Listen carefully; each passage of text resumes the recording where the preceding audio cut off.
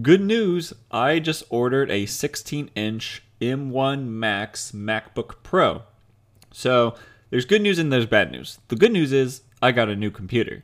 The bad news is it's going to take 4 to 5 weeks for it to deliver.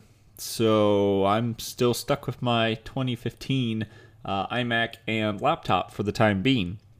I've already bought some new peripherals for it, like a cool dock that it's about a little bit smaller than a Mac Mini, but it's got like 20 ports on it.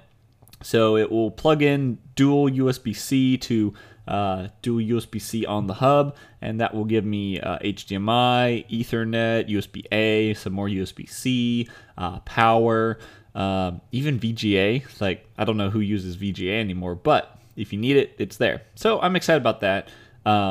But it's just sitting in a drawer because I can't use it because my iMac has Thunderbolt 2, not USB-C, which is Thunderbolt 3, so it doesn't work. Anyway, so the Mac I got. I priced it out, and I thought about it because I wanted to get the cheapest laptop possible for work. All I wanted before they announced the 16-inch M1 MacBook Pros was better battery life, 16-inch display, and that was pretty much it because battery life is a big thing. I like not being plugged in all the time.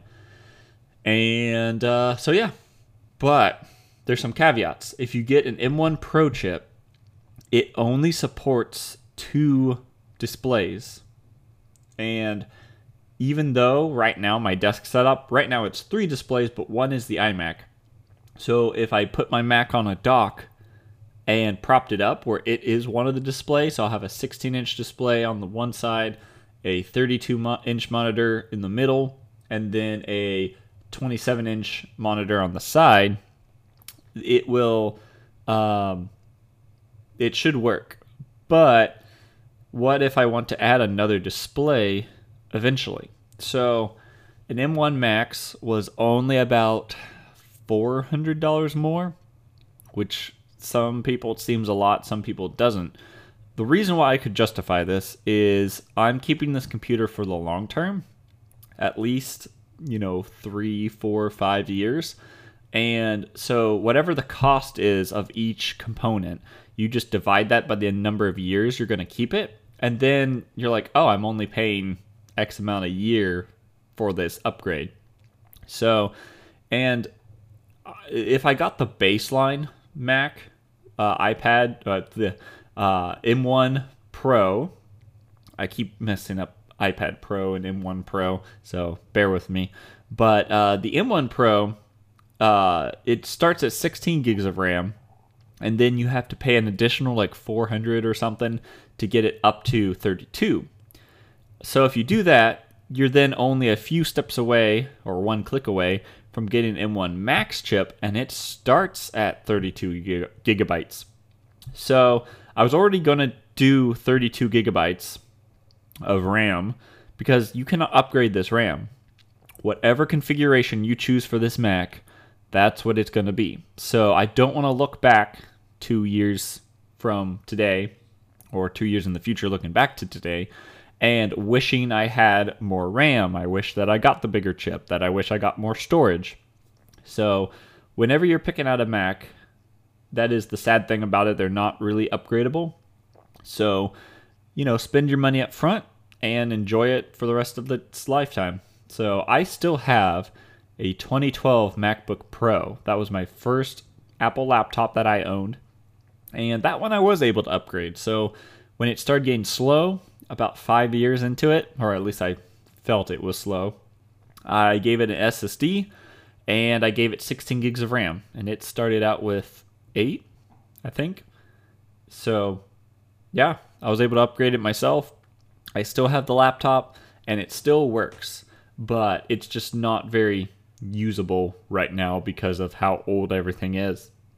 I use desktop way more, and anytime I need to use a laptop, I've got a super thin 13-inch. So anyway, I also gave my MacBook Pro 2 terabytes of storage because I've got a RAID NAS on my home, and that gives me about 16 terabytes all to myself. So as long as the computer is docked at my desk, it will have access to 16 terabytes. And so I don't need the 8 terabytes, which I could buy on the MacBook Pro. Because, like, if you have 8 terabytes on your Mac and you store everything on your Mac, and then some reason your Mac falls off a cliff, gets drowned in water, or just dies, you lose all that. So for me, all my data is stored on a RAID drive and backed up there. And then anything I need directly on the computer is on the computer. And then I also have a wireless, another wireless drive that I can connect to anywhere in the world. And I also have iCloud. So important files that I need to access anytime are in the cloud, and so I can access those.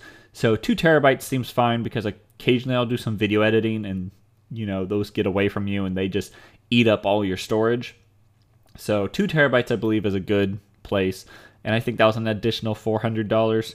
Everything's just a little bit more, you know, an extra $400 and then an extra $400 and an extra $400. Next thing you know, you're spending, bazillion dollars on a Mac. And but in the long run, I believe it's worth it. I've been waiting a long time for a 16-inch Mac with all these ports, M1 chips, great battery life, amazing screen, 1080p webcam.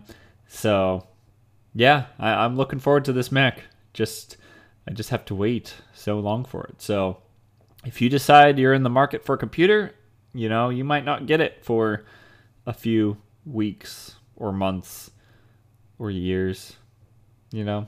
But if you're holding out, you know, Apple always updates new computers. So if you just, you know, they'll come out with a new one sometime this year probably. And yeah, but the 16-inch is my take on it. I love the 16-inch size. There's also the 14-inch. That could save you a little bit of money, but I like the bigger is better.